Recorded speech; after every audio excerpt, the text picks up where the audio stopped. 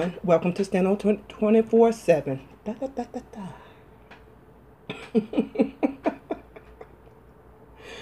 Don't mind me today. Anyway, welcome to Steno 24/7. And this is going to be selection number 13. 413 words on the subject of tax refund. Yay! Something we all like. So, let's go ahead. Put our feet flat on the floor. Sitting up straight. And write this at 100 words per minute. Let's go. This is a companion case to number 78, which was also decided today. During World War II, petitioner manufactured engine bearings. In 1944, petitioner expanded its plant in an effort to increase the output of these essential war products. At the same time, it applied to the War Production Board for certification that the various additions were necessary in the interest of national defense. However, the board granted certificates of necessity for only a part of the cost of petitioners' new facilities. In its income tax return for 1944, petitioner exercised the privilege such certification conferred by taking as deduction a sum based on the accelerated amortization of that part of the cost which had been certified by the board. In 1951, the Commissioner of Internal Revenue asserted a deficiency against petitioner on grounds unrelated to the present controversy. Petitioner subsequently filed a petition for redetermination with the tax court, claiming that it was entitled to a refund for overpayment of income taxes in 1944. The amount of this overpayment was calculated on the basis that petitioner was entitled to accelerate the amortization of the full cost of those facilities covered by the board's partial certifications. Petitioner contends that the board was not authorized to certify only a part of the cost of a facility when the board had determined that the facility as a whole was necessary to the national defense.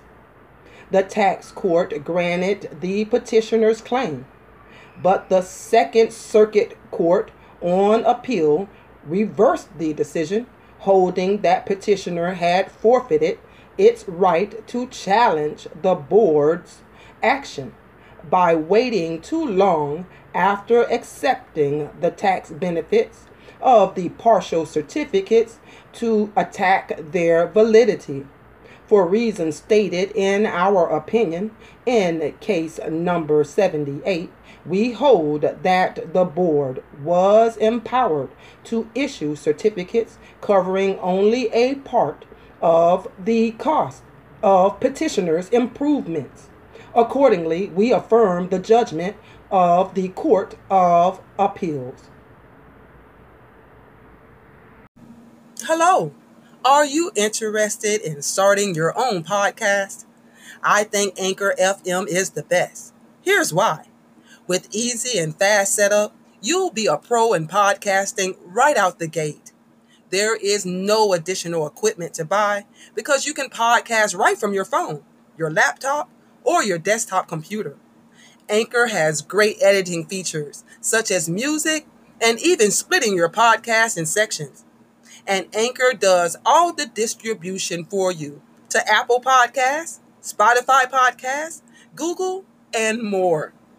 And the best part about Anchor is you can make money with no minimum listening audience.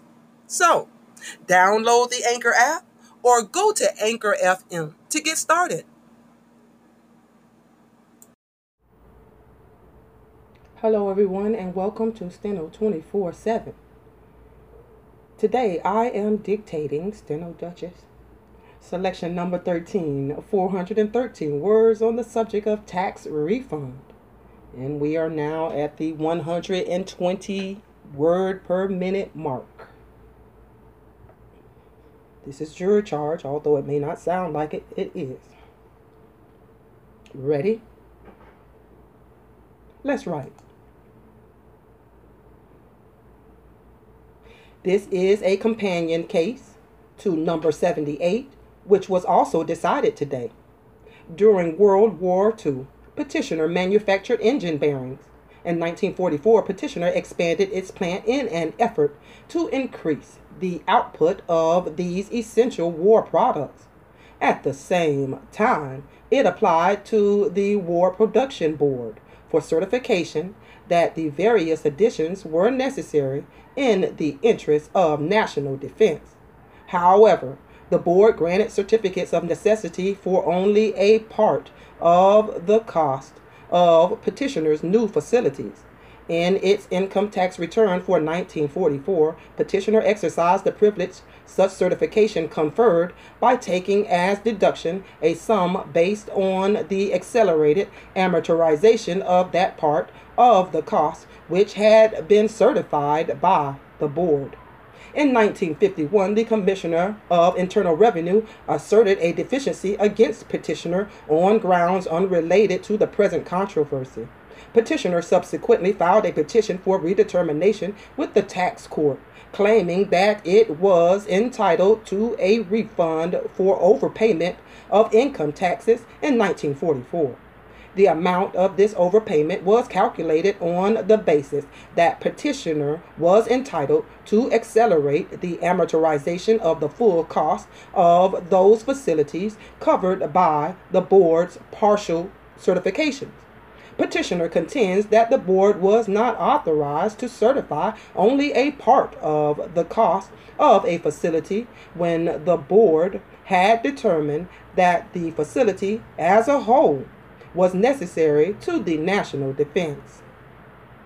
The tax court granted the petitioner's claim, but the Second Circuit Court on Appeal reversed the decision, holding that petitioner had forfeited its right to challenge the board's action by waiting too long after accepting the tax benefits of the partial certificates to attack their validity. For reasons stated in our opinion, in case number 78, we hold that the board was empowered to issue certificates covering only a part of the cost of petitioner's improvements. Accordingly, we affirm the judgment of the Court of Appeals.